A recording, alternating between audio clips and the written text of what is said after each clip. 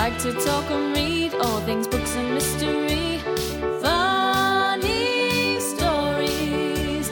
The characters of youth always tend to be a sleuth. The Hardy Boys will do. Don't forget Nancy Drew. It's a clue. Hello there, sleuths. I'm Karen. And I'm Kelly. Welcome to It's a Clue, a faux crime comedy podcast for lonely hearts. Up for discussion this week is Nancy's Mysterious Letter, which, is somewhat of a devolution. Is that a word? It is now. It is now. It's a little different naming convention-wise. We'll talk about that. But this is a Nancy Drew book, just to be clear. So here are some brief opening thoughts to ponder, Karen. Are you ready? I'm so ready. This is my favorite. So pondering hat is on. Okay. Yes. First question. Will we ever get a mystery to solve that's not based entirely around a financially motivated crime? Great question. Like I am longing for like a jealous lover or just something that doesn't have to do with a paycheck. I'm bored. I could not agree more. Fantastic. Yes. I don't know the answer to this question, but I too am hopeful that we can move away from notary publics in the very near future. Can we all just make a pact to stop driving over rickety wooden bridges forever, even while in pursuit of dangerous criminals, or like maybe especially when in pursuit of dangerous criminals? Yes! Oh, I'm so glad you brought this up. There was another rickety bridge, which this time, her whole car almost goes down with her in it. And then what does she do, Karen? She just leaves. I was like, should we not like put a rope up or something? Like, hey, semi broke the bridge. Love, Nancy. Like, let's alert the community that danger is ahead. Danger. You're right. That was incredibly negligent on her part. Well, I love too that she did not put up any marker to say don't go across this rickety bridge. Then she drove immediately to Chief McGinnis's office, and I was like, okay, she's going to notify the police that they need to like shut the bridge. No, barely even mentioned it. And when she did, she was like, yeah, like I pursued and I almost, went off the bridge. And Chief McGinnis is like, you must be more careful. And then totally moved on. Nobody is thinking about the general public. Did not mention that the bridge itself is structurally unsound. Unstable. And final question, Karen, and this is a real and true legitimate question. How much time has passed since Clue in the Diary? Because my gosh. It seems like a lot has happened. Yeah. I feel like a lot of time has passed. Agree. Several things came up that it just seemed as if we should have known. Like, oh, Ned goes to Emerson College and we go there frequently, apparently. And also, all of the previous books were definitely set in early summer. Like, they've just graduated from high school. And now it's snowing. They're like, Christmas is right around the corner. And I'm like, oh, we've flashed forward here. Time has passed. Deedle-deet, deedle-deet, deedle-deet. That is the international sound for time has passed. As far as I knew, we were last in July, and now it is Thanksgiving. So right, it's winter time. Like the football season is over. Oh, good point. Means nothing to me because that could be April, that could be September. I have no idea, but it was snowing, so I'm thinking I don't know, when does the football season end? You are asking the wrong lady. Good talk. Well, it's not yet Christmas, but it's snowing, so I'm going to say it's somewhere in the October-November range. I think they do say it's November. I think they call out November specifically, so you nailed it. But I was fully expecting to find out, like, Nancy and Ned are married. They have 2 children. Like, Carson has retired. Bess and George have had a dramatic falling out and haven't spoken in 7 years. Like, yeah, she works for the government now. Correct. What's been going on with you this week? Oh, so many things. Really? First important thing to know, we got our first physical fan mail. Shut up. Are you serious? Yes. And so our friend Ginger, my friend from college, she sent us some awesome Nancy Drew stationery in the mail, and she sent a gorgeous handwritten letter, which I will like scan to you somehow so that you can read it also, so that we can reply to her. And Ginger has twin children that are 3 years old, gosh. a boy and a girl, and we received fan mail from her 3-year-old daughter Aya. She drew us a picture, and it's very I'm cute. dead. Yes, That's the sweetest thing I've ever heard in my life. it is the best possible fan mail ever, and the best possible first fan mail ever. It really is. So, what did her daughter's letter say? Well, it is all in visual form. It is a Very good, very good. It is a picture, Pictographic. and it has been done with several colors of crayons, and it's beautiful. And it is on the Nancy Drew stationery, and it is in fact on the clue of the dancing puppet. Ooh, the creepiest stationery. Yes, and Ginger's letter that she wrote us is on Nancy's mysterious letter, which is so perfect. Oh, that's so perfect. Oh my god. Well, thank you, Ginger. And what did you say her daughter's name was? Aya? Aya. Aya, thank you so much. That is so sweet. I know. I couldn't wait to tell you. I was so excited. Oh my gosh. I know. It's real. The other news I have for you, which you know about, kind of the first part of this, I cut off all of my hair. Like, I know. Oh all my gosh. of it. You did a dramatic post-quarantine lock chop. I did. And let me tell you, it was a journey. This is now, I have now had 2 haircuts in the last 5 days, because I would say haircut number 1 was, one could call it a bowl Left cut. a little to be desired? I would call it a no. bowl cut.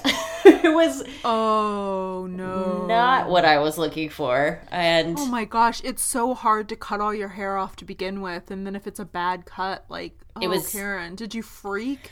I was not the happiest person I've ever been. And so Did you cry? there were tears shed. There were tears shed. Yeah. I figured I would. I cry for you. It was bad. But fortunately, on Saturday, there is a place called Rudy's Barbershop that is open until 9, and this woman named Ashley had an appointment on Saturday night, and I went in and was like, please help me, Ashley. And she fixed it, and it looks awesome now. So Ashley, thank you. she's a freaking hero. Okay, here is, I solved a mystery for you this week. You did? Yes. What? And I solved it. I didn't even know I had any mysteries. You did. And I solved it while watching The Patriot. God, I literally have no idea what you're going to say right now. So I love the movie The Patriot. I can't explain it.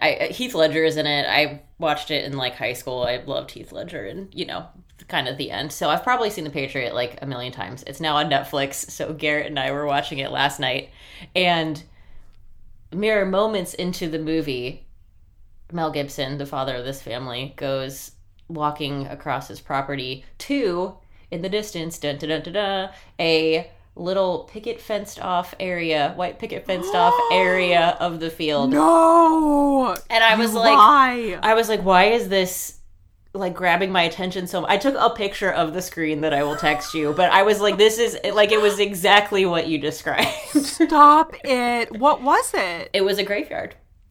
Oh my gosh, Karen. Yeah, it was the family graveyard. And so in the Mom was right. she was right. In the lore of The Patriot, the wife of Mel Gibson and the mother of the family has died, and that's where she is buried, under this tree, and they have a picket fence around it, so Oh my gosh. things can't get in. Or things can't get out. I said that to Garrett, and he replied with, I don't think ghosts can get out. And I said, oh, so you just revealed you haven't listened to the podcast. He must have missed that episode. You're like, caught. This was a test. It was, and he failed. Karen, I'm so freaking jazzed about that. I cannot wait to tell Mom that she was right. She's gonna love it. So I'll text you the photo. That's the best thing I've heard, that like your source material for solving this mystery was Mel Gibson's The Patriot. Indeed. So You're like, I'm sure somebody researched this for that movie. yeah. So amazing. That's my scoop. That's great scoop. Tell me about your life. How have you been? I'm good. I mean, I have had a pretty chill week. Nice. I start a new job tomorrow, so I've spent Yay. I get to like work from home forever, and I'm so happy about it. That's so awesome.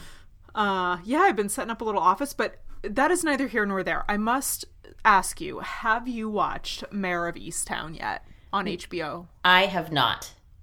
Karen Murray, would you please make sure, like, put that on your next watch list? Like, after you finish rewatching The Patriot for the 37th time, watch Mayor of Easttown. Cannot recommend it enough. What is it? So I think it's like 6 or 7 episodes. I think it's based on a book. I haven't read the book, but it's got Kate Winslet in it, and she is amazing. I love her. She's so good, man. And she looks literally zero different from when she was in Titanic. Like 0% different, which makes me furious. I look older today than I did yesterday. Like I am aging on an exponential, rapid basis.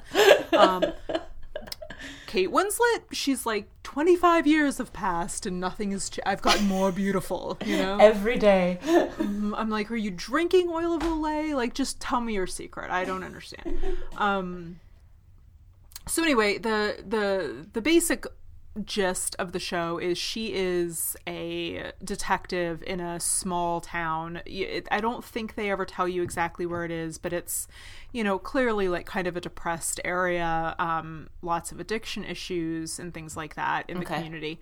And there are several young women to go missing or be found murdered in the community. So she's investigating those crimes. And I mean, twists, turns, you don't see what's coming. Every time you think you've got it figured out, you don't have it figured out. Like it's very good. So there's 1 episode left. I have not watched the finale yet, so that's my tonight. But very, very good show for people that like a mystery. I mean, it's pretty gritty. It's not a feel-good show, but it's a really good detective mystery, and like HBO does everything amazingly, you know. Everything's so cinematic and high budget on HBO right now, so or I guess forever, but gosh, I'm sold. Really good.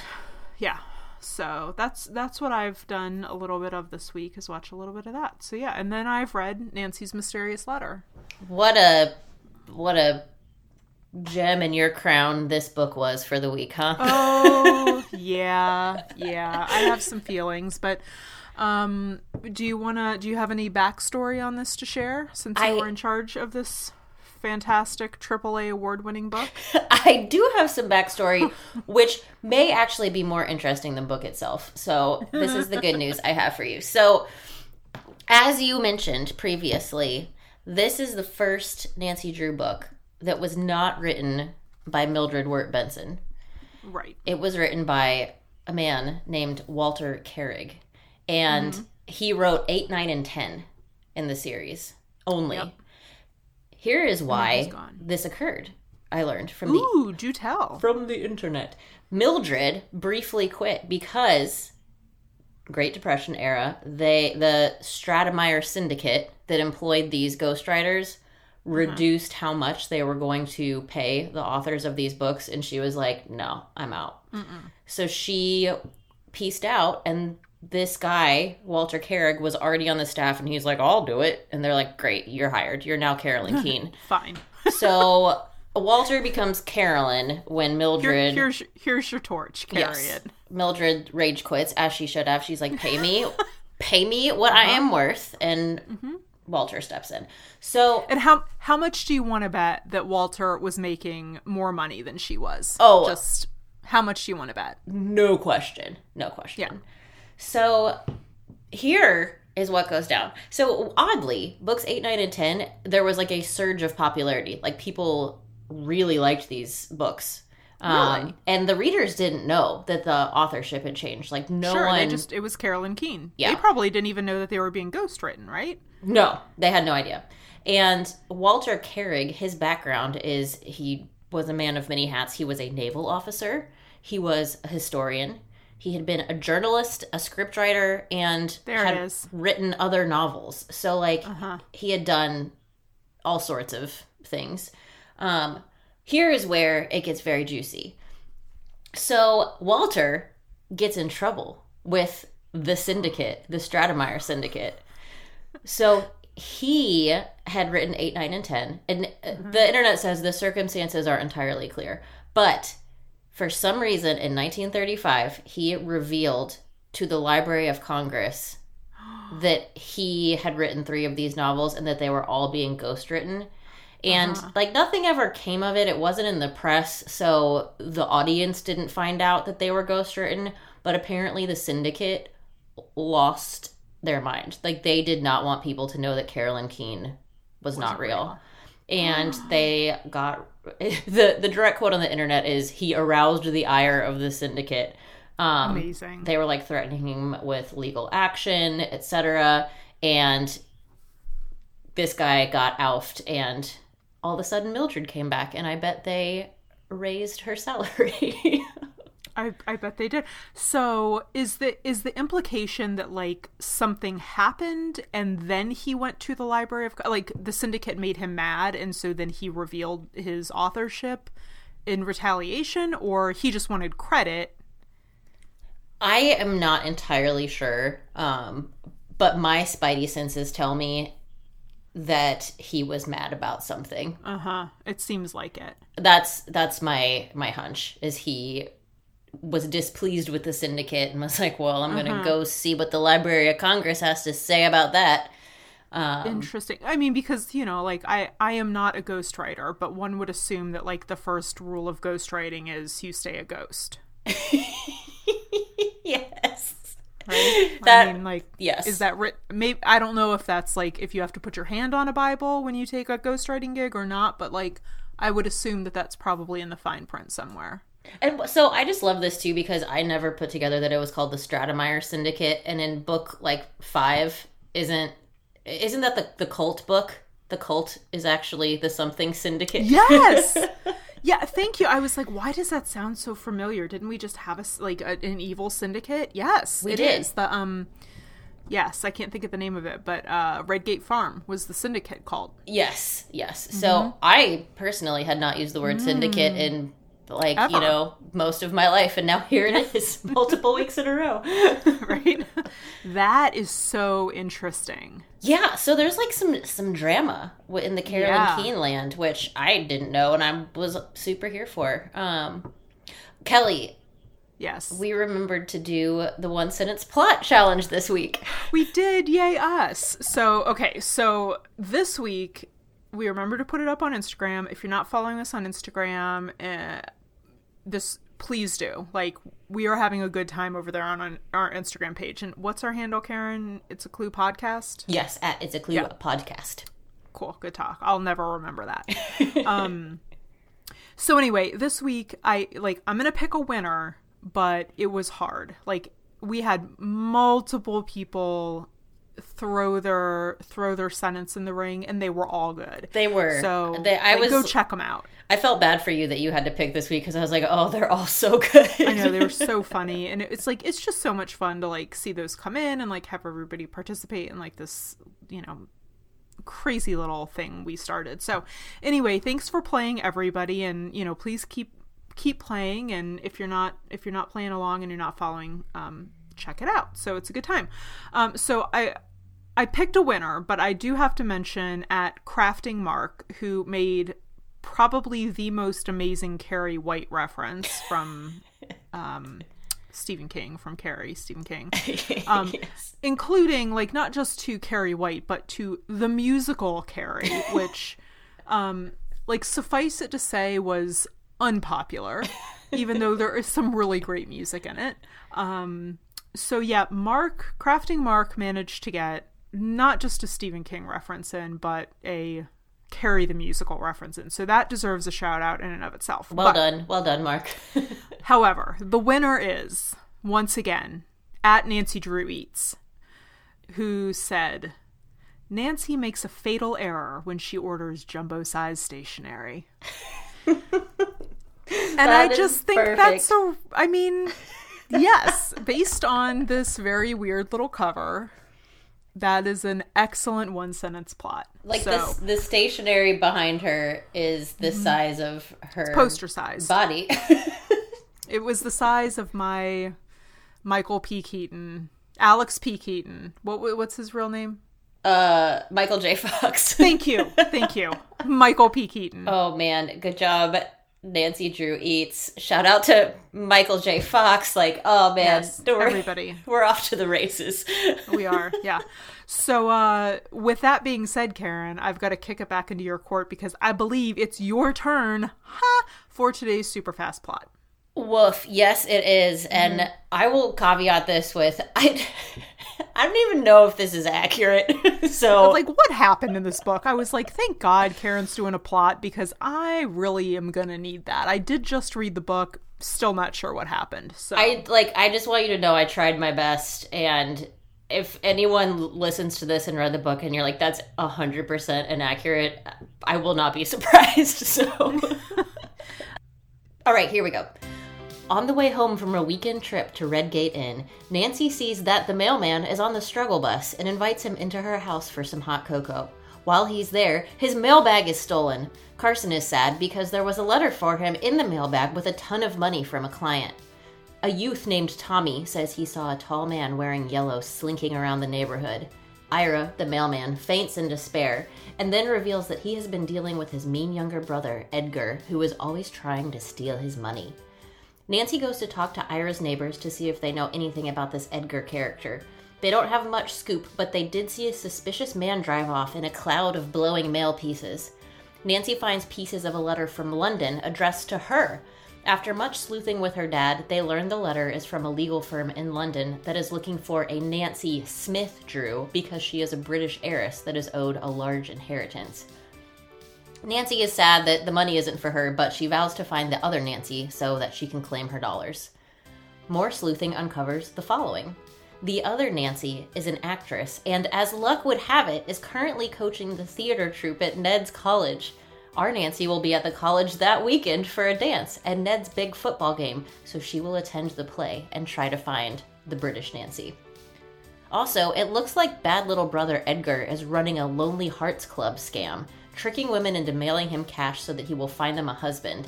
Several stolen mail clues come together to help Nancy piece together the fact that Edgar must have seen the letter about British Nancy's inheritance, and he's trying to trick her into marrying him so he can steal her money. Edgar loves money. He wants all of it. At the Emerson College campus, other Nancy is a no-show, although someone who knows her thinks she sees her lingering around. A ton of football happens. Nancy gets locked in a gymnasium, and someone tries to kill Nancy by dropping a heavy theater curtain on her. Someone also throws a rock at her head and tries to run her over with a car. Edgar is not having this Nancy Drew interference in his marry a British heiress scheme. A bunch of confusing stuff happens where Nancy calls A, a ton of priests and justices of the peace, and B, a ton of airlines to see if this sham wedding has taken place yet. British Nancy leaves a clue behind in her last boarding house, which is written in Shakespearean verse. Our Nancy figures out she needs to get to New York to intercept British Nancy and tell her the truth about Edgar so the wedding doesn't go forward. Before boarding the plane, Nancy gets tricked into going to the bathroom where she is chloroformed. George and Bess find her just in time, like literally 10 minutes before the plane boards. Nancy comes to, she says she's fine, and she still flies to New York. In the New York airport, she spies British Nancy on a bench and manages to tell her the true scoop about Edgar just in the nick of time. Edgar gets arrested in the airport and, as always in these books, immediately confesses to everything. British Nancy is sad about her failed romance, but she has a lot of money waiting for her in London, so that softens the blow. Our Nancy says she feels a vacuum in her soul now that the mystery is solved, but she knows there will soon be another mystery around the corner. The end. Excellent job. Was that true? Yes, that was the super fast plot version of what happened. You did an excellent job condensing a very complex, unnecessarily complex plot into a couple paragraphs. Well done. High five. Oh, thank you. Before we discuss this masterpiece, tell me your overall impressions. What are your thoughts and musings? Oh, girl. That says it all. Okay. Well, I'm glad we're clearly on the same page with this book. Like, let me start with a positive. On the positive, from the first page, I liked this author better. Which, in terms of character, like, it was clearly a different writing style. Like, yep. I don't know that I would, if as a kid, I wouldn't have picked up on it, and if I didn't know already that it was a different writer, like, I forgot, actually, when I started it was a different writer, and, like, 4 pages in, I was like, this feels, oh, right, this is because it's a different writer. I just felt like there was, like, way more dialogue. The book was much more conversational. It was much less in Nancy's head and, like, third person omniscient looking down. It was just much more. It was interesting when you said that whatever his name, the author, Walter, was a scriptwriter, which, because I was like, oh, that makes perfect sense. Like, you know, as someone who writes a script, that's dialogue, you know? I also thought that Nancy was way sassier. Yes, she was. And I loved it. Hannah was sassier. Carson was funny. Like, George and Bess like, George was still snarky, but it wasn't, like, they had a different dynamic. And I liked them more because of it. Like, I liked all of the characters more. They felt much more, like, 3-dimensional to me. Agreed. But the plot was, like, a combination of confusing and boring. Like, you know what I mean? Like, I don't know. Did you think the same? Like, I was like, there's so much going on, and so this should make it more interesting, but I'm bored. No, I completely agree with everything that you said. And like, the thing that felt like it should be more interesting to me was the campus setting. I was so excited. Like, we're going to college. We're going to get some, like, like Donna Tartt secret history vibes here. Like, campus mystery. Yes. Like, let's do it. And I don't know, man. There were just so many sequences. Missed opportunities. Yeah. And, like, so many sequences where it was like, for the next 3 hours, Nancy called 800 people named Wilson in the phone book. Let's talk about that. And I was like, come on. Like, yeah. Yeah, it was like, again, we drove around a lot. We made a lot of phone calls. You know, there was a lot of, like, really boring investigating, which, you know, in terms of, like, realism, it's probably closer to what a realistic investigation would look like. But who wants that? I mean, if we are going to go to the final football game of the year dance, I want to know exactly what she's wearing. I want to know, like, what Ned whispered in her ear while they were on the dance floor. I want all of those details. And, like, we got none of that. No. Like, none of it. So, yeah. I found the ending... I don't know why I said that, like, really weirdly. I found the ending completely unsatisfactory. Say more. I agree. And I'm curious. Yes. Tell me why. I think just because it all wrapped up in, like, a paragraph, and then there was never any kind of, like, follow-up on any of it. I mean, we find out that he has all these accomplices who, frankly, I think just kind of got tacked into the plot because, like, he couldn't be in 2 places at one time.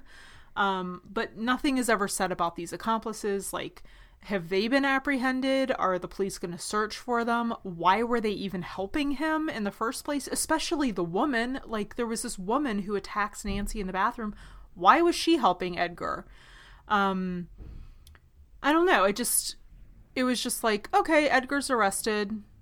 The end. There was just, like, a very convenient explanation for everything. And, like, yeah, they're like, okay, well, we'll arrest him. And then the book's over. And I was like, what? Huh? What? No. Okay. Yeah. Also, my like, only other... Sorry, go ahead. Well, like, also the fact that these 2 women are both named Nancy Drew and neither of them is like, whoa, cool. I know, right? Like, hey, it's you. I've heard about you, girl. Like, I also, like, okay, Nancy Drew cannot be that uncommon of a name, right? Like, especially in, like, the 30s, the 40s, like, I'm sure Nancy is a pretty popular girl's name. Like, Drew cannot be that, like, it's not like our last name, Karen, you know, True. Which has 75 syllables and all of them are consonants filled, you know, like, Yeah. I love that, like, the only other Nancy Drew she's ever encountered is British. You know, like Yes. it can't possibly be someone just from like Oklahoma. Right, you know? right. An exotic twin. Yes. Yeah, exactly. So that we can tell them apart. You know, she had a British accent. Oh, it can't have been me then. Oh, yeah. That's a good point. You know what my other takeaway from this book was? I was like, man, I feel strongly about the Postal Service, and things are going bad with the Postal Service right now. They are going to raise the stamp prices again, and they think that's actually going to be a bad thing. Anyway, July 1st is Postal Worker Appreciation Day, and in honor of Ira Nixon from this book, please do something nice for your mail person on that day. That's so sweet. I would not have known that. I will totally do that because, and I was thinking about it too, like specifically with this book, because I, for like the first time, live in a like kind of a city neighborhood. So I have a postal carrier. Like, Yeah. he walks, you know? And it's like the same person every day. Like, I know our Yes. our mailman. His name's Steve. I'm like, hey, Steve, what's up? Like, he comes every day, and he is a gem. So, can't... Well, we should post something about that on Instagram to remind people. And I think there's kind of I think there's only certain things you can do, like, that they can accept. Oh, So, good call. Good call. I think it's I saw something about that. I was looking it up for like a Christmas present. So we'll try to post that too. But I think that's a great idea. I love it. Also, I must mention, and I know I brought this up in the last episode, and then we'll move on. But like, the title Anomaly bums me out so bad. Nancy's Like, why could mysterious this not letter. have been Nancy Drew and the Mysterious Letter? There is no reason for that. Or are we supposed to read it as Nancy Drew and Nancy's Mysterious Letter? That occurred to me as well, because it's like... It's not Nancy Drew's letter. It's the other it's Nancy Smith Drew's Mysterious Letter. Not But, like, confusing at all. Like, the rest of them are... I mean, I'm looking at the title. Like, aren't they all the something? Nancy Drew and the... I'm thumbing through. Like, for the most Yes, part, like, yes, all yes, 70 million of them all have the same, except for this one book. Yes.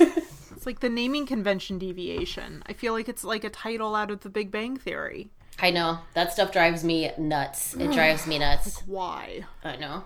We had a good thing going. We did. And it will come back in the next book. It's such a Walter thing to do.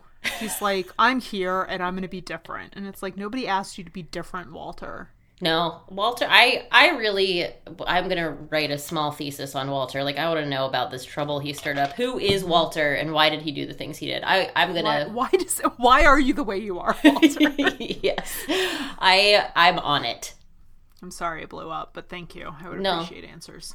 Well, sweet sister, shall we discuss the book in our typical fashion, which this week I think we would like to start out with my favorite part, when you talk about classic mystery elements. I am happy to do that. I am going to, while we sit here, call me sweet sister again. I gotta crack myself a new hard seltzer lemonade situation to get through this section. This was a doozy. This is a 2 seltzer book for me. That's very fair. And I was like trying to write that plot overview and didn't know if I was going to make it. So No, you did a good job. Also, I want justice of the peace. I want the plural of that to be justi. 100%. Like, justices is not a good word. It does not feel pleasant in the mouth area. Justices.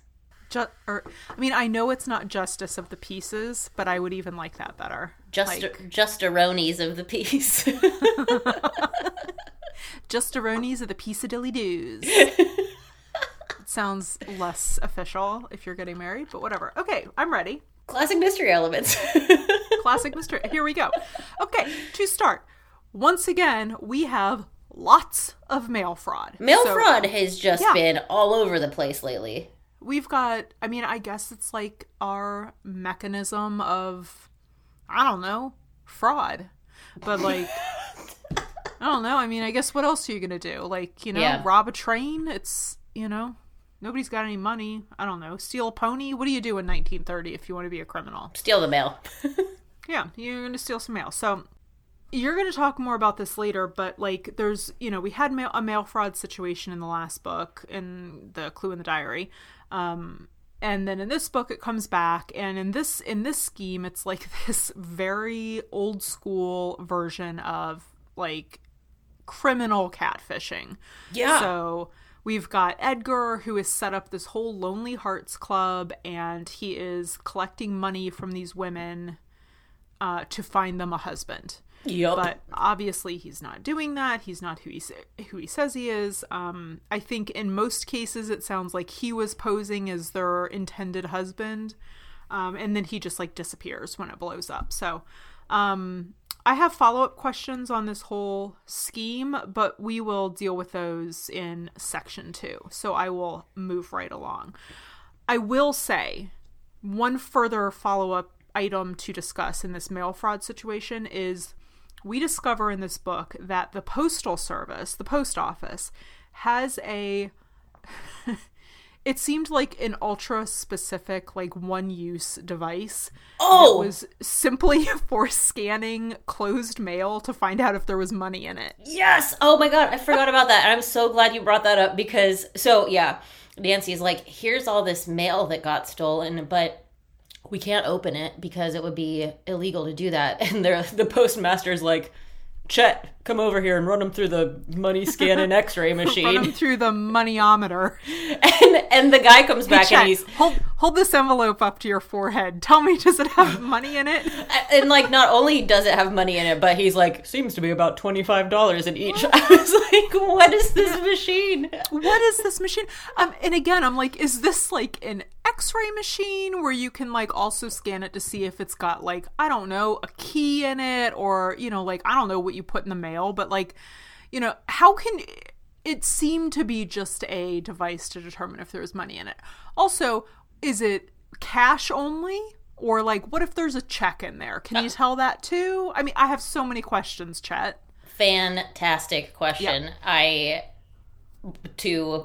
paused at that moment. Yep. So we now know that in 1931 there is a post office moneyometer. Yes. Good yeah. to know. Yes.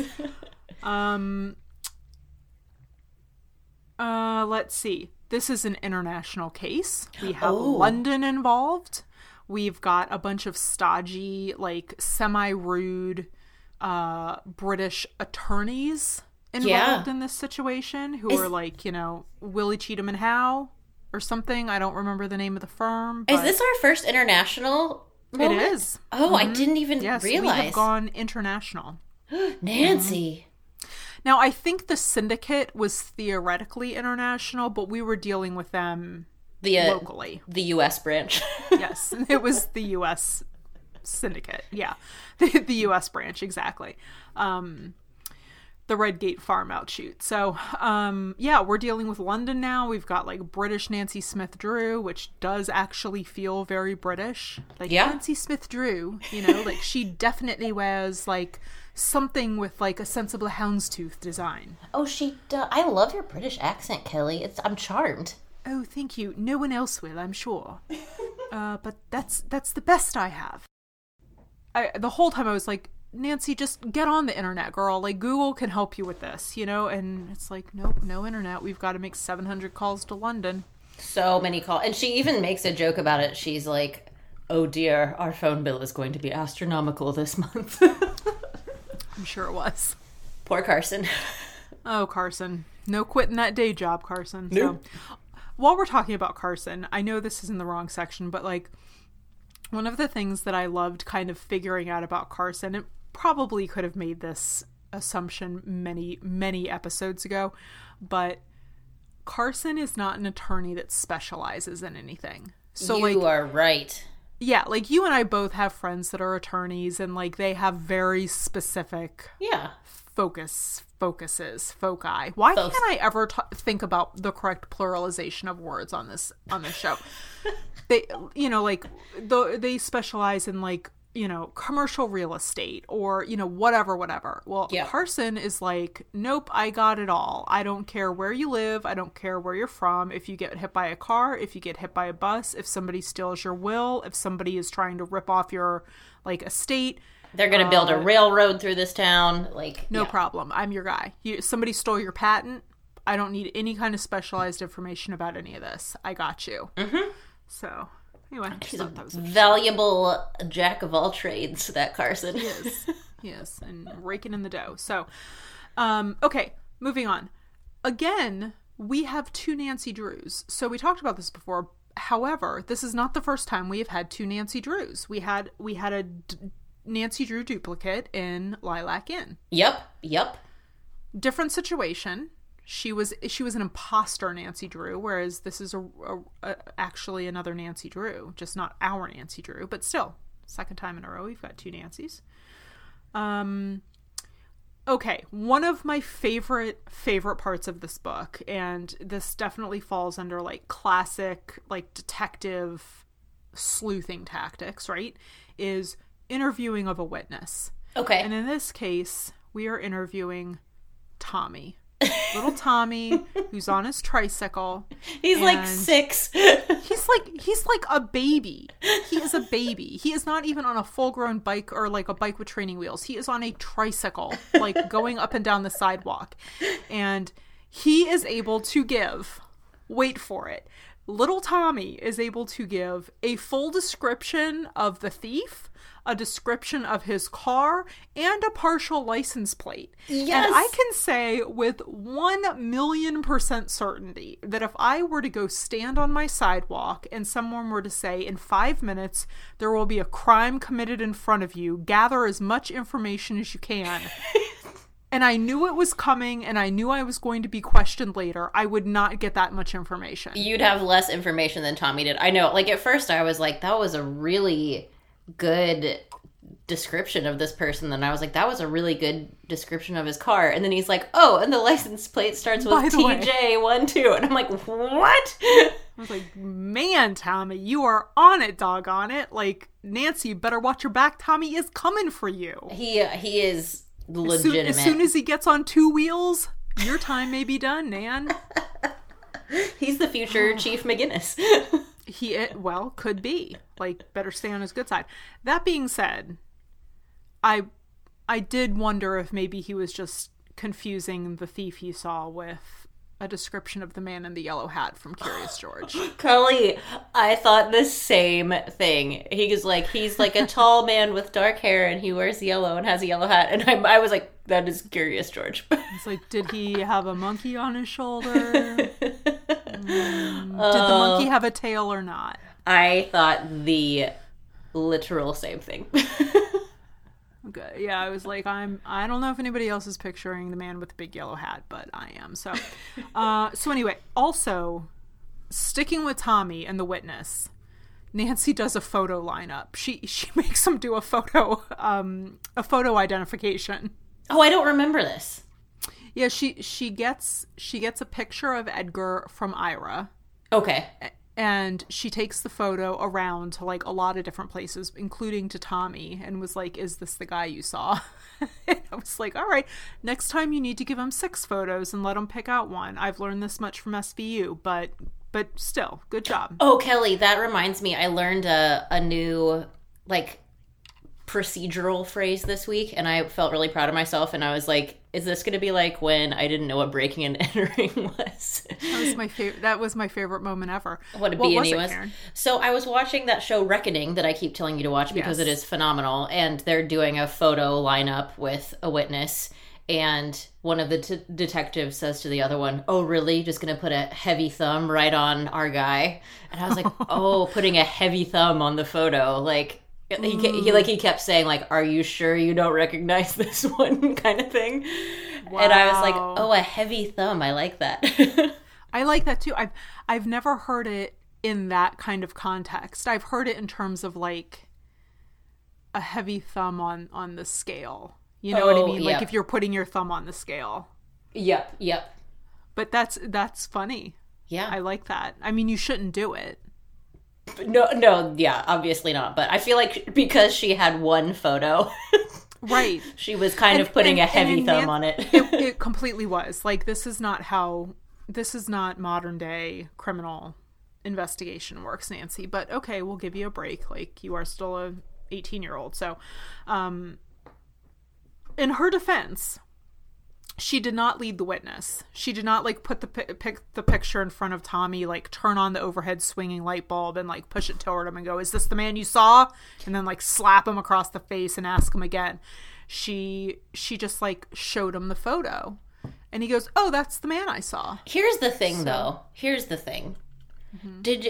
I felt like this was slightly unethical, and you tell me if you felt the same, but she was definitely paying her witness and her junior sleuth. Like, he's like, "You said you'd give me a detective badge if I, like, helped with this," and so she does. And then he's like, he brings her a clue. He's like, "I found this shoe," and she's like, "Oh, great." And so she gives him, like, a ton of candy. Yeah. And he's like, "I'm just gonna go dig something out of the trash can and bring it over to Nancy."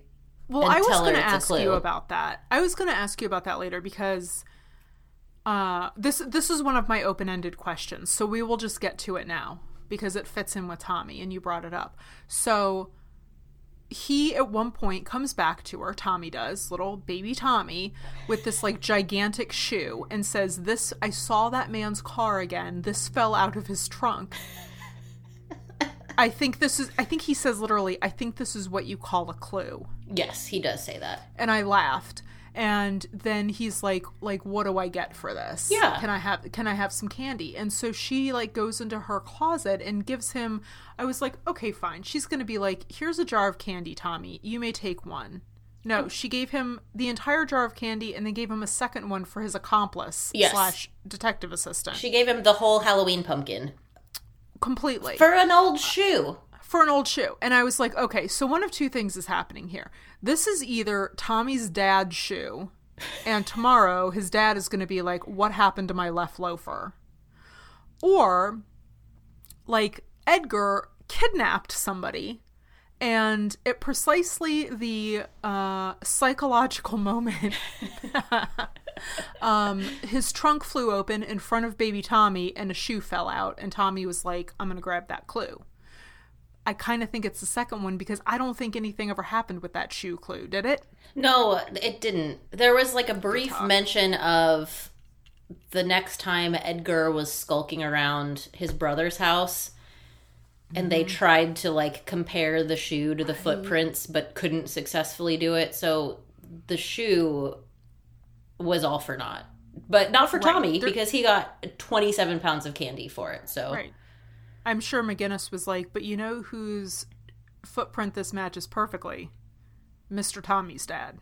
Right. And like, my whole point with all of this is, like, I don't think that it is helping anyone to pay your witness to bring you, to generate clues for you. I agree. I think it's a major loophole in, like, the pursuit of justice. Yep. But this is not the only time that Nancy pays for clues in this book, so we'll get to that a little bit later. She does have some really solid investigative ideas in this book. They're all boring to read about, but, like, if Nancy were a real-life detective, like, applause, applause, applause. She did a good job. And even Hannah says, too, like, "You're doing a good job, Nancy. You keep turning over rocks until you find gold." So, yeah, like, which is true. It's just boring to read about. So, one of the things that I thought was really smart is she gets this picture of Edgar, the man in the big yellow hat, and she knows he has a car, so she starts driving around to all the gas stations in the area asking if they know the man. And I was like, well, that's smart. Like, if the only thing you know that the guy has a car, I mean, that's a really good idea. I never would have thought of that. Yeah, he's got to get gas somewhere. Yeah, totally. Exactly. One of the other ones that I, like, was initially a little annoyed by, and I'll tell you why, but, like, at the end I was like, okay, kind of begrudging about it. She gets this kind of, like, early clue planted pretty early on about Edgar from the jeweler. So she's going to this big dance with Ned in a couple of days. Hannah's hemming her outfit, her dress, whatever. And she wants to wear a strand of pearls, but the clasp is broken. So she goes to the jeweler to get the clasp on this strand of pearls fixed. And while she's there, like, one thing leads to another. They start talking about Edgar, blah, blah, blah, blah, blah. And the jeweler tells Nancy that Edgar has bought this pair of, like, what sound like horrifically ugly cufflinks. Yeah. They're, like, red and black with a star and da-da-da. I mean, they sound, yeah. So, that was it. That was, like, we spent, like, a full chapter with this jeweler. And We did. Like, there was a lot of time. We spent more time with the jeweler than we did with Ned, which seems unnecessary. And the only thing we learned is that Edgar has these ugly cufflinks. And then literally that does not come back until the conclusion of the book, when that's one of the things that Nancy uses to identify Edgar in the airport. So, like, on the one hand, I'm, like, a little annoyed that we had this full, like, afternoon with the jeweler just to be like, the guy's gonna have ugly cufflinks. But I do kind of appreciate that there was, like, this clue planted extremely early in the book that doesn't come back until the conclusion of the book. So Yeah. I feel that. But yes, agreed. We could have gotten to that information maybe a little more quickly than we did. Correct. We just did not need to sit there for forever. Last thing I'll say about this. Once again, Nancy is in, like, real and present danger in this book. And very much so. Yeah. And, you know, like, it's not just somebody trying to run her off the case. It's like they're actually trying to hurt her. Like, kill her. Yeah. And what I found interesting was she's, like, attacked multiple times, even when she's with Ned and Bess and George. Yeah. So she's got, like, a buddy. She's got, like, you know, the star of the freaking football team with her. Like, one would think you wouldn't mess with her when she's got, like, big old Ned Nickerson with her. But no, she's got, like, random strangers, like, hurling rocks at her head. Yeah. And one incident, she's fully, like, in a densely like, she's at the college, and she, to be fair, does walk away from the gymnasium where the dance is happening, and she's in the empty theater, but, like, there's hella people there, and she just goes into another room, and then someone, like, tries to kill her. Yeah. Danger is everywhere. It is, and Edgar was not messing around.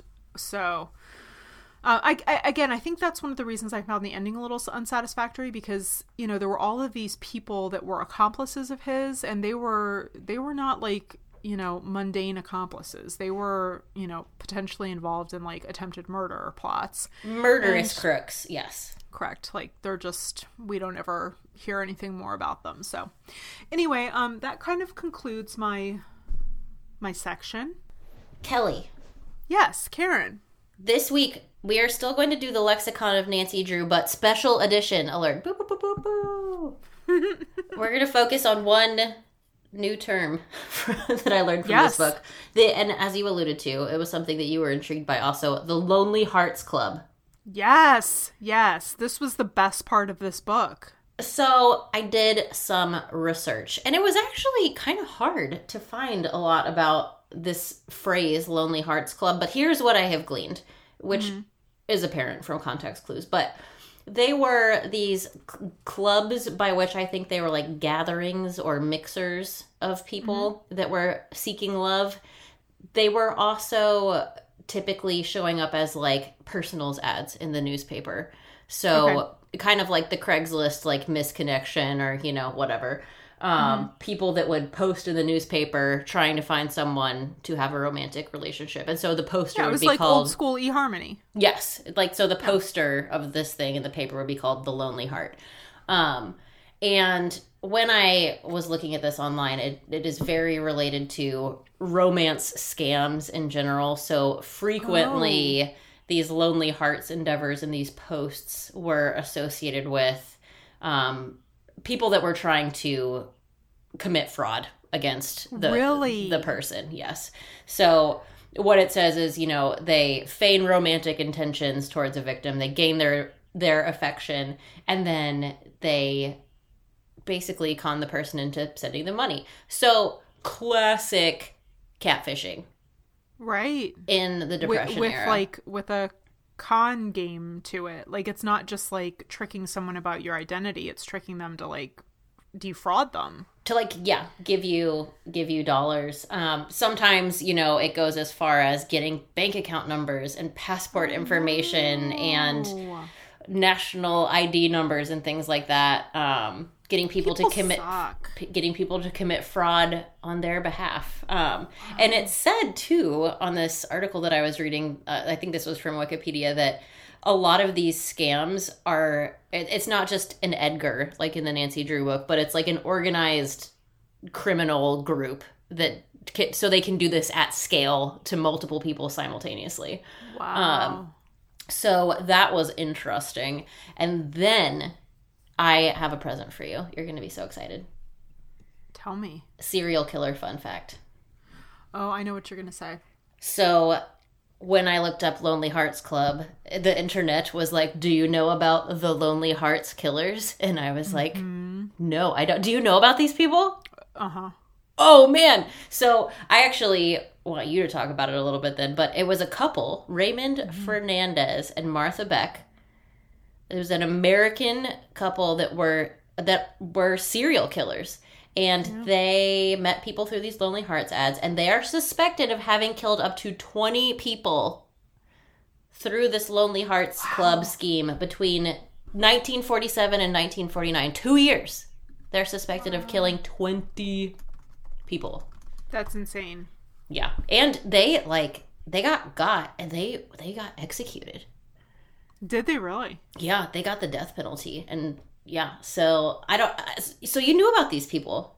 I did. I've heard. I can't tell you who, but I've listened to a couple of podcasts that have talked about this horrible crime, and I think there's at least one, if not two, movies about it. I haven't watched them, but I'm pretty sure there's a couple of movies about this. So I don't know a ton about it other than what you just said. I feel like Martha Beck was maybe originally a victim of this. Like, she was, maybe I'm saying that wrong. I don't know enough about it, but yes, I was aware of this. And yeah, it's just so sad. I mean, it was, like you said, in the late 40s, and you know, it was people that were just really nice women for the most part that were looking for somebody and wanted companionship for whatever reason. And yeah, it's horrible. So, I know there are a couple of podcasts out there that have covered this specifically in the true crime world.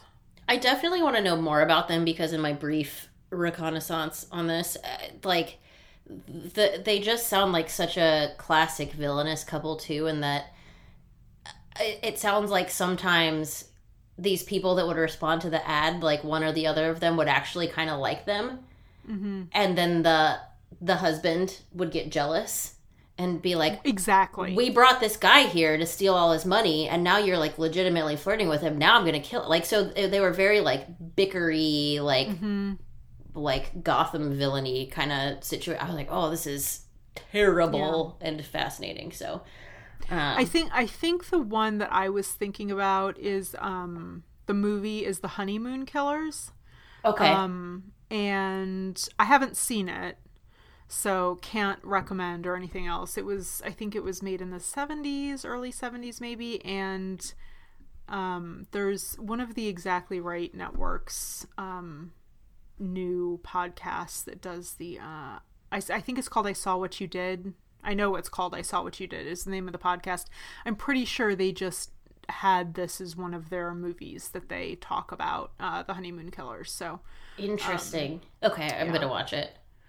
Yeah. Very sad and like messy, you know, just like crazy people and crazy people and, you know, just taking advantage of people in the worst way when their guard is totally down. And they're so hopeful. Like, that's the saddest part, when you've got somebody that's just like, they think they found that. Yeah.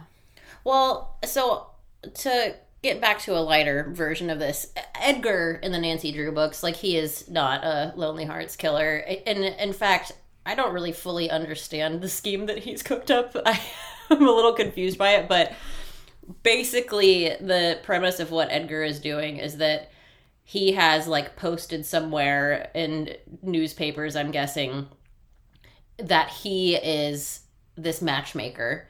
Right. The letters that he's receiving call him Guide, like Guide. They're like, dear Guide. Yes, so he's like so weird. The guide that's going to guide them to their eternal happiness, their lifelong partner.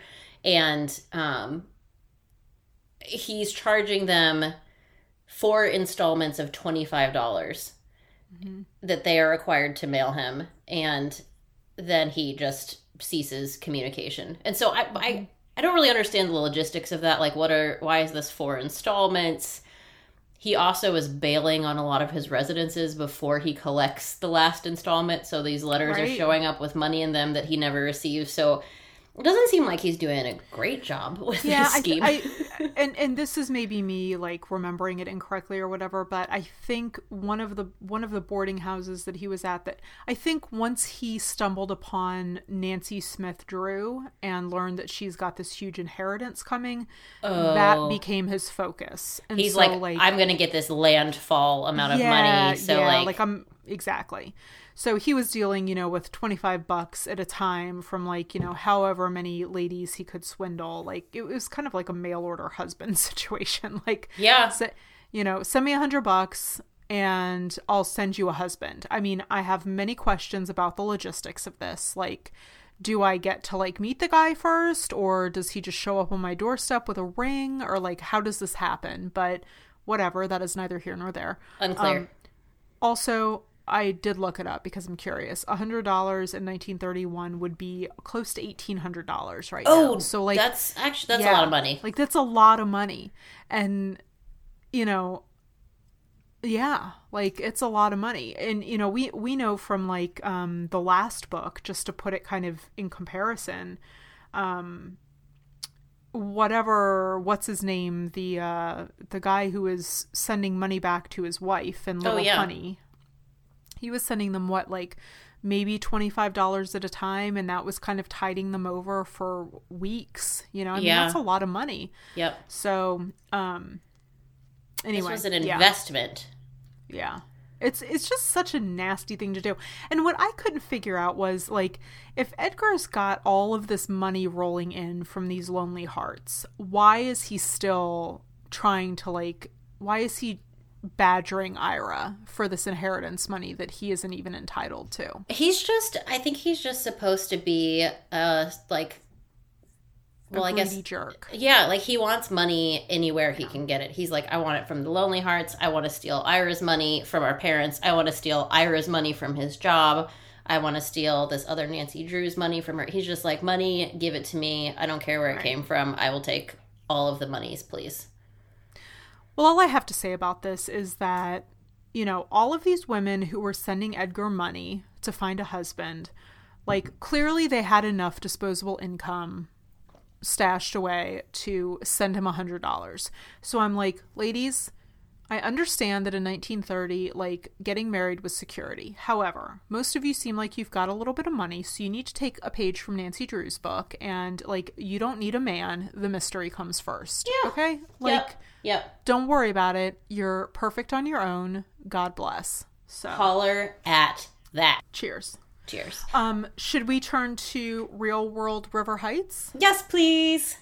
Perfect. I'm so excited you asked.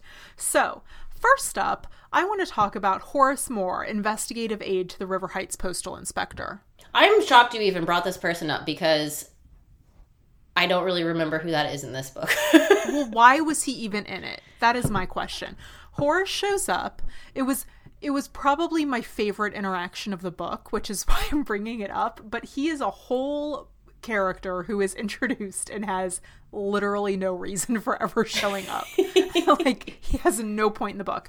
So Horace Moore shows up and he knocks on the door and he's like, you have broken the law and you are in trouble with the authorities. And she's like, excuse me? And he says, yeah, it is illegal to invite a postal worker who's on the job into your home. And she's like, yeah. Okay, Ira, you know Ira, he's like 6 months from retirement. He's frozen to death. It's very cold outside. I brought him in and gave him a cup of hot chocolate. Like, chill out. Calm down, Horace. Calm down. And he won't kind of let up. And Nancy even says like he really annoyed Nancy. And I was like, yes, I already like this new author, because Nancy's like she has no time for this. I love when she gets annoyed. Me too. She's just like, oh my God, eye roll, you know? Yep. So, I don't remember exactly the interaction, how it happened, but she basically says like, okay, well, why don't you go back to your office and I will send my attorney down there and he will deal with it for me. And little Horace kind of says like, well, why do you need to get your attorney involved? And she said, because that's my right as an American citizen. And he goes, okay, and like leaves with his tail between his legs. And when she tells Carson about this, Carson like full on LOLs, he loves it. Yep. High fives Nancy. And I did the same thing. I was like, good on you, Nan. That is the last we hear of Horace. I love that. You had to remind me who he was, because that interaction was so fleeting. But yes, she does pull the, if you got a problem with me, you can talk to my attorney. You can talk to my attorney. And my attorney is my dad. It's Dad. And like, are you new here to River Heights? Because how do you not know who I am or who Carson Drew is? But, and also, my dad happens to specialize in every type of law, including male infractions. So we'll see about that, Horace. Completely. I was just waiting for her to be like, isn't your boss my friend, Postmaster General, fill in the blank? You know, like... So then Ned. We gotta talk about Ned. Ned's back. I was so here for how Ned showed up in this book. You were? Say more words. I like Ned did some things that make me think that he might be close to winning the boyfriend bracket for me. Tell me, what are they? Well, Kelly, one instance that leaps to mind was when so someone throws a rock at Nancy's head, and he sees it like Matrix style. It's like he freezes time, and he knocks her out of the way, and it shatters the window over her head, and then he pulls her to, I don't know, man. He does it in a way that's not you need a man, but thank God Ned was there, and he actually was helpful. He is a helpful co-sleuth at times. He's genuinely supportive of and interested in the work that she's doing. He was funny. He busted some funnies in this book again. He was. And so I just think that he is adorable. Taking the lead. Yeah. Yeah. I get it. I'm with you. Because I will say, and I'm curious if you disagree with me on this, most guys, I don't care if it's 1930 or 2021, would be annoyed by Nancy in this situation. Yes. This is a lot, Nance. This is a lot. You're coming to my campus. I made this starring turn on the football team this weekend. We've got a big dance to go to. There's brunches. There's church. There's 97 events. And in the meantime, I need to drive back and forth to a boarding house with you. So you can continue investigating this crazy mystery you're investigating. So I give him a lot of credit for not being annoyed with her.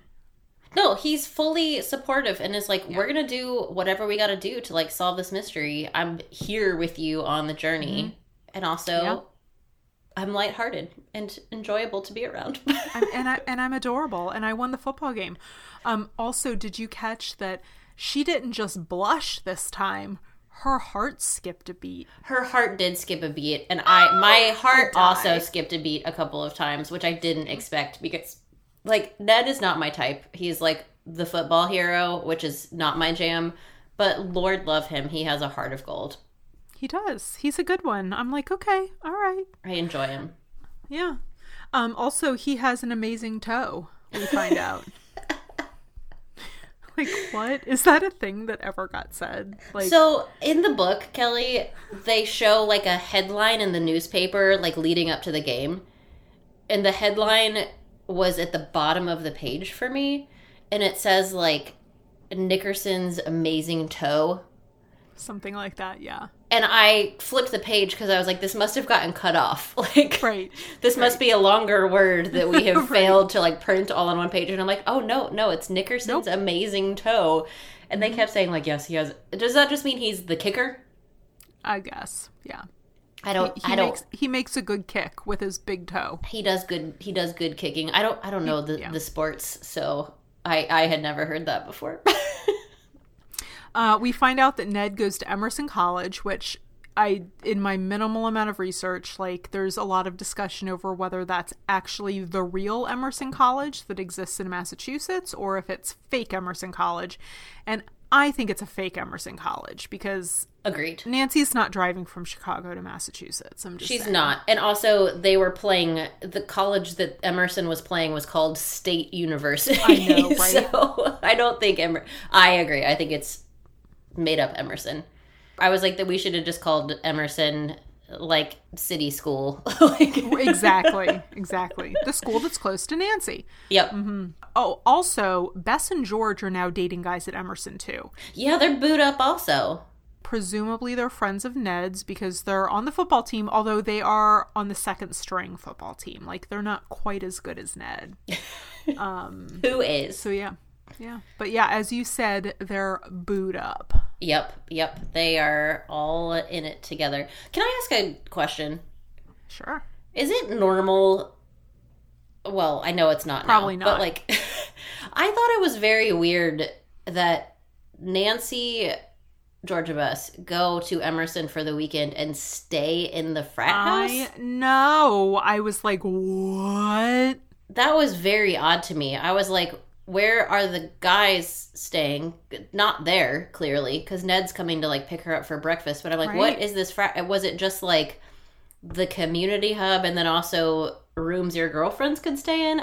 That was very confusing to me. Super weird. It was super weird. I had the same question. I'm like, well, clearly they're not staying, like, with their boyfriends, and the guys aren't even in the house, but I don't get it.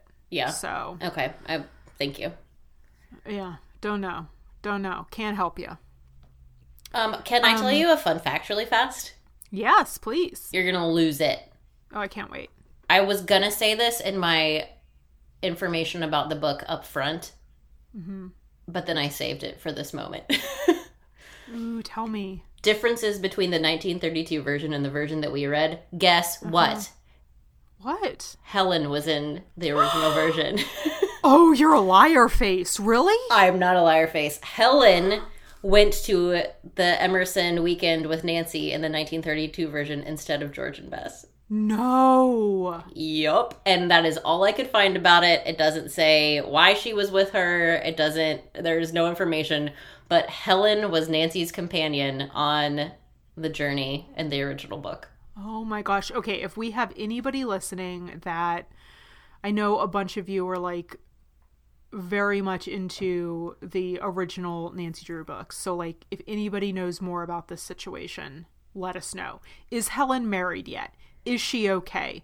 Do we need to send help? Like, tell us about Helen. Where did she go? Like, Was she on a trip? It gave me a glimmer of hope that, like, She's this not gone forever. old oil baron marriage went south. She's back on the dating scene. She's like, Nance, let's go party with some college boys. Like, She was like, I broke up with Jim, so then I joined this Lonely Hearts thing. It's not gone well. I'm at $100.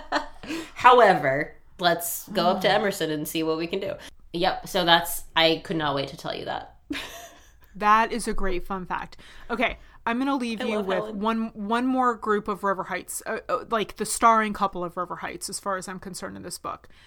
Mrs. Skeets and Sailor Joe, who live, like, I don't know, a quarter of a mile from Nancy, but none of them have ever met each other. They never bumped into each other at the grocery store, nothing, okay? No. Mrs. Skeets is kind of a jerk, and she shows up to Nancy's house, and she's yelling at her, and like Mrs. Skeets basically keeps yelling at Nancy because it doesn't matter why, but she's very rude to Nancy, and Nancy just like is having none of it. And at one point she says, "Are you here to lecture me about my driving?" And she just like keeps calling. At one point she thinks, "Is this woman unbalanced?" And I loved it. So then she goes later to pay Mrs. Skeets for more information about British Nancy Drew. Yep, paying the witness again. Paying another witness. And she meets Mrs. Skeets' husband, who is Sailor Joe. I love him. Sailor Joe speaks in, like, pirate. He speaks in sea shantyisms. Thank you. He speaks in sea shanty. Absolutely.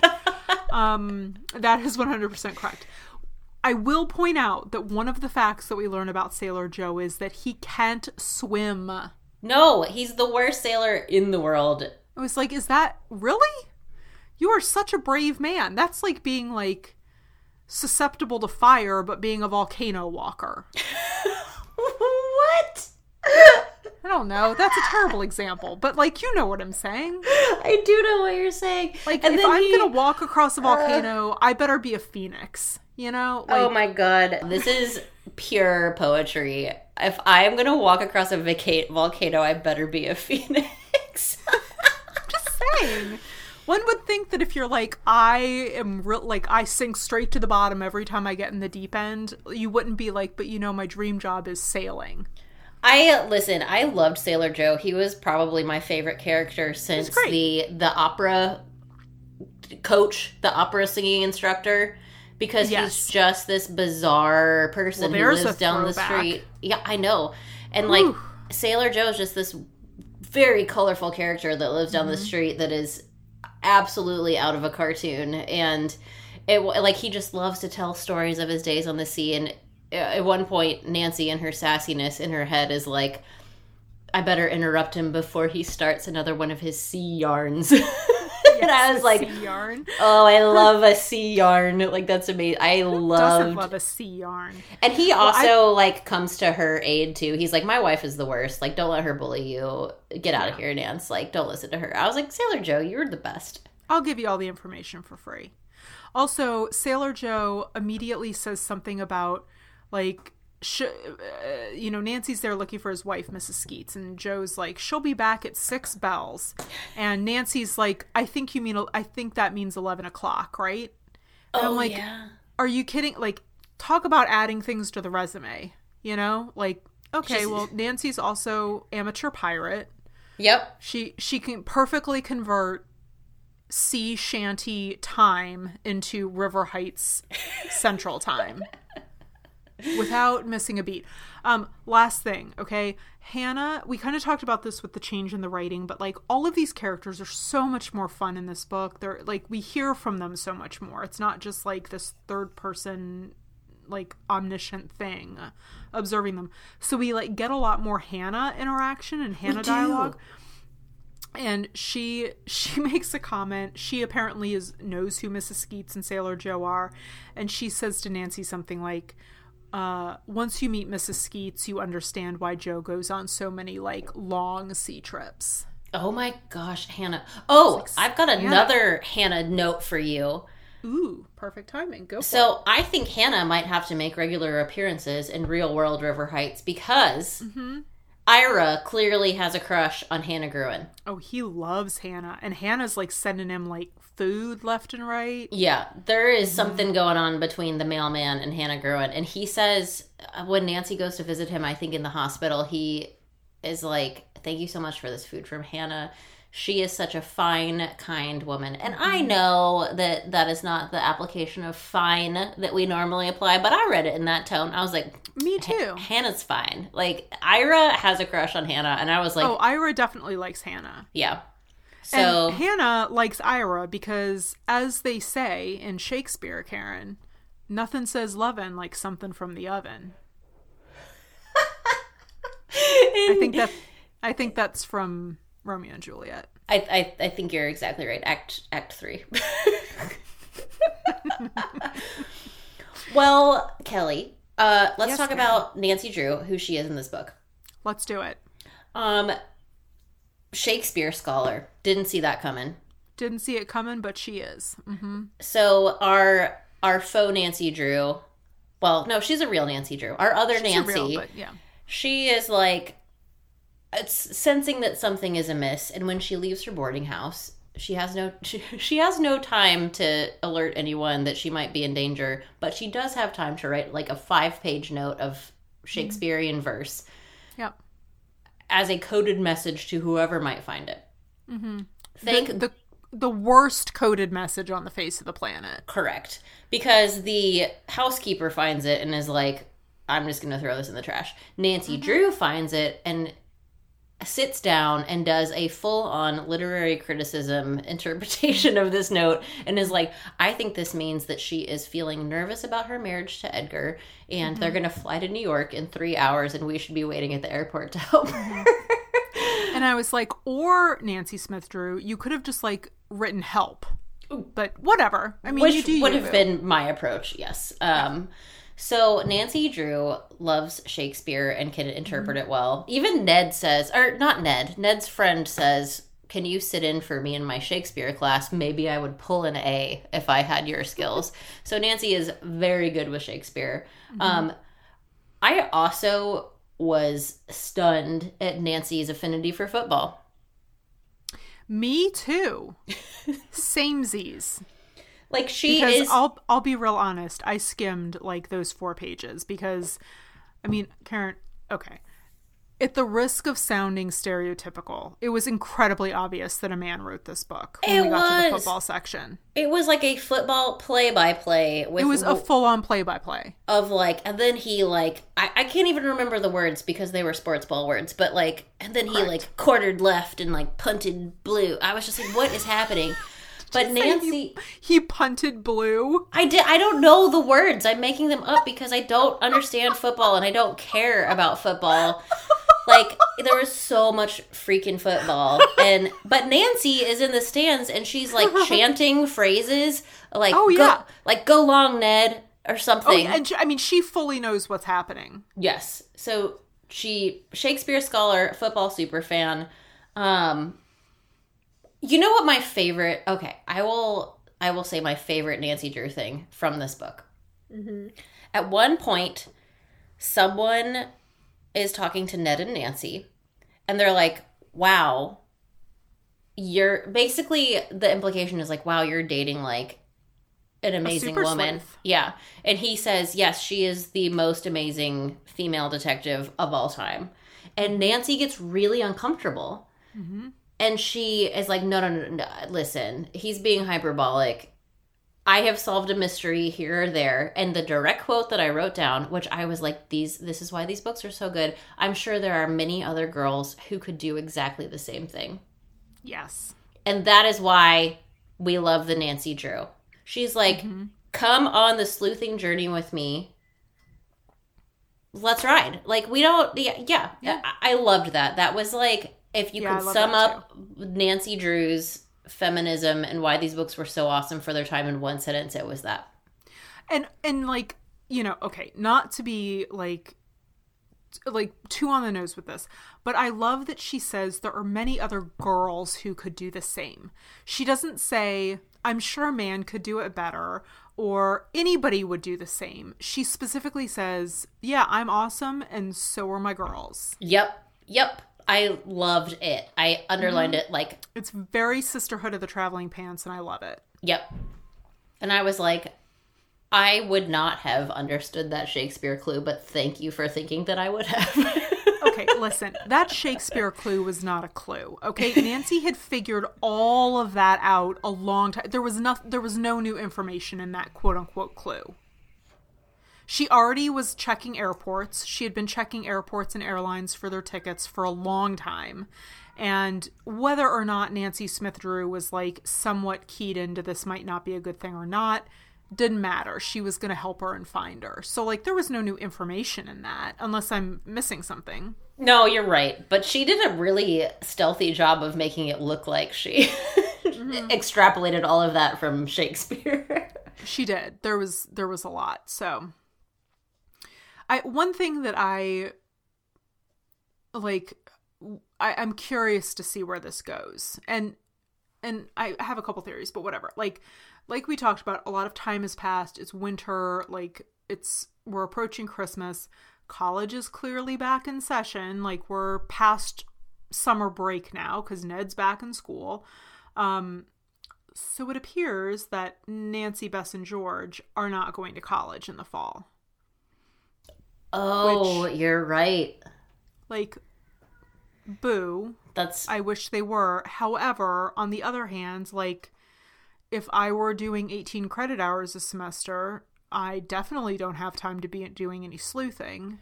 She's getting, like, on-the-job experience, so...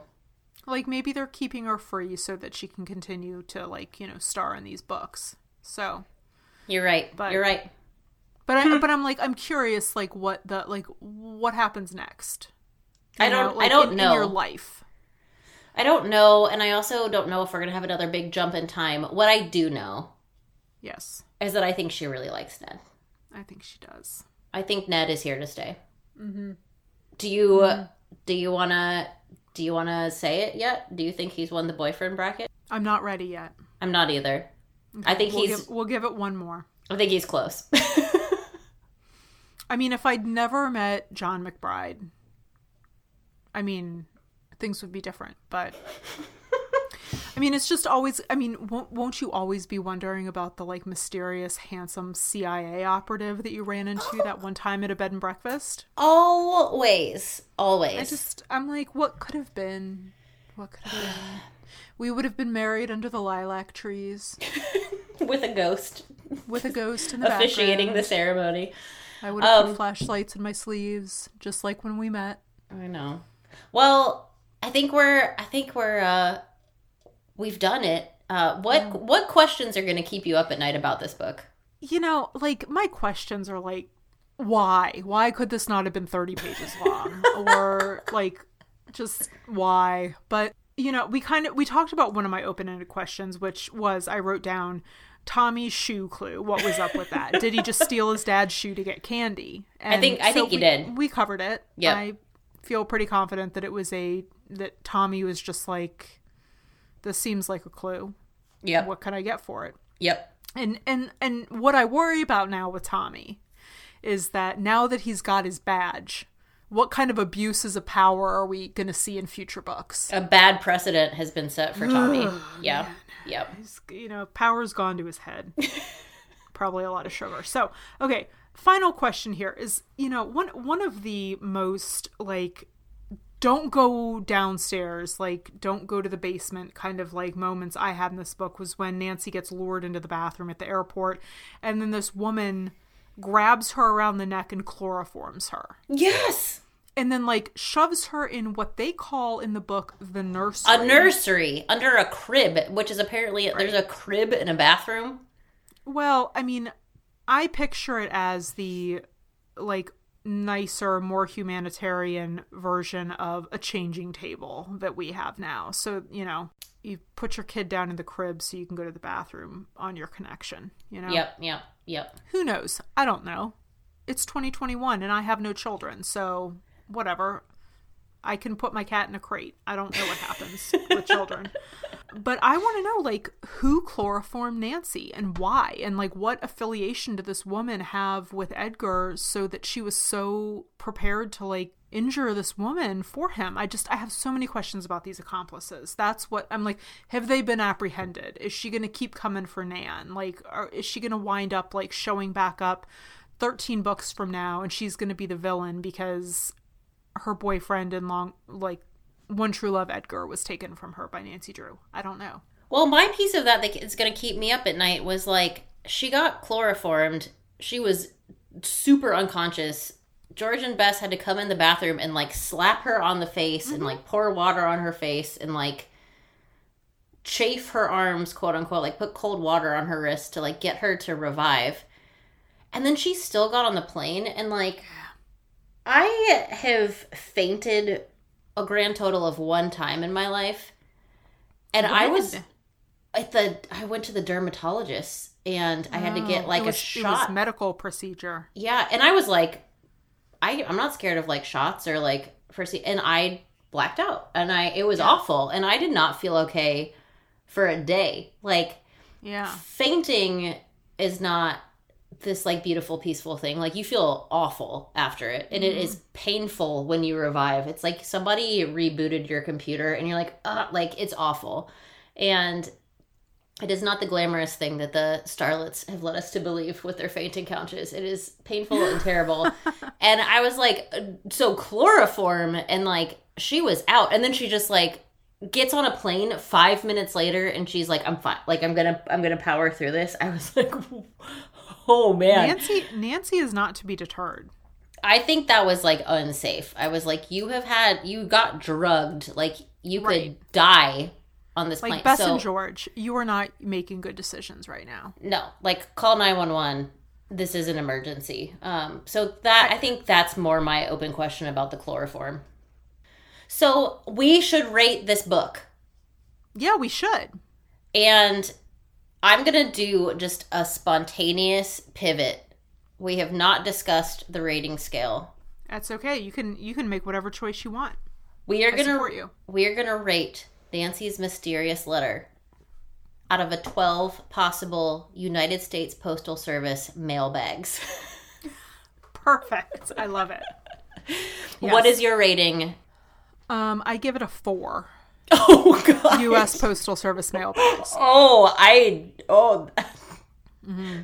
come? Well, and I just need to be clear. None of these will correlate with one another. So, like, did I like this more than the old clock? I did. Did I rate the old clock higher? Probably. Do I care? I don't. Because maybe an old clock, which was our rating metric on that, was crappier than postal bags. I don't know. We didn't have enough information then. We didn't. This is not a scientific measurement. Okay. So how many did I say? 4? You said 4, yeah. Yeah, 4 postal bags. So let me put it to you this way. It got 4 because of the character development. And that's it. Period. It got nothing for anything else. So woof. that was the best part of the book, were the characters and the dialogue, and, you know, seeing like Hannah a little bit more fully fleshed out, and, you know, things like that. So what do you give it? I'm going to give it a 6. USPS mailbags. Mm-hmm. Also based on nothing compared to previous rating scales. Did I love it? No. But I did like I'm a sucker for a new setting. We got to a college campus this time. There was an implied Helen. There was the ghost of Helen. The ghost of Helen was wafting through it. It lost several mailbags for football. Yeah, for sure. I could have used a lot less football, but yeah, I'm gonna give it a 6. So, all right, so a 5 average. Yeah, I've got the hiccups. Also, this I book think hurt me in the hiccups. I think Rory has been screaming outside the door for like the last 5 minutes, so that'll be a fun auditory experience. That'll be fun. Yep. Hey, that's fine. So Karen, what are we reading next week? So, unless I am incorrect, I think next week we're reading Nancy Drew and the Sign of the Twisted Candles, which is exciting to me because I know nothing about it, but Twisted Candle, I'm feeling some kind of like culty, satanic vibes, some like ritualistic stuff. Yeah, I don't know. something. Yeah, Yeah. like in an attic or in a basement, and that sounds good. Yeah, candles are spooky. It's a creepy cover. There's like a Rip Van Winkle like lurking in the shadows on the cover. Really? Oh gosh. Yeah. Is this going to keep me up at night? I'm ready. Am I I don't ready? know, but All right. I'm with you. But yes, it's the Sign of the Twisted Candle. So All right. yeah. So okay. I'm just gonna put it out there. Next week, like the day after this episode releases, Yes. is your birthday. Oh, Kelly, it is. Oh, thank you. So happy early birthday. Thank you so much. And, you know, it would be awesome if you were listening to this podcast, maybe for like a little birthday present for my sister Karen. That's me. You could write us a review on Oh, iTunes. or That Apple Podcast or whatever the heck it's called now. So That would be a great birthday gift. I would love that. yeah. So please, if you're enjoying this and you're listening, first of all, thank you so much. And please, write us a review if you have a few minutes, rate, review, subscribe, tell a friend if you've got somebody that may dig it, a little Nancy Drew combo. And again, we're on Instagram at It's a Clue Podcast if you would like to join us for the festivities there. For the journey. And Kelly, the moral of the story today, what did we learn today in Nancy's mysterious letter? I will tell Nothing. No, we learned 2 things. Ooh, okay, tell me. If you are a United States Postal Service worker, you should keep your mailbag with you at all times. Truth. And also, do not mail cash. Do not put cash in the mail. Don't do it. A good rule of thumb. You are correct. We did learn both of those things. I am wrong. There were lessons to be learned. Very tactical. And with that, happy sleuthing! It's a Clue is hosted by Kelly Biscopink and Karen Farmer. Our logo is designed by Courtney Kyle. You can find her on social media at I am Courtney Kyle. The It's a Clue theme song was written and recorded by Danny W. You can find her on Facebook at Danny W Music. Audio engineering is graciously done by our friend Mark Goodlow.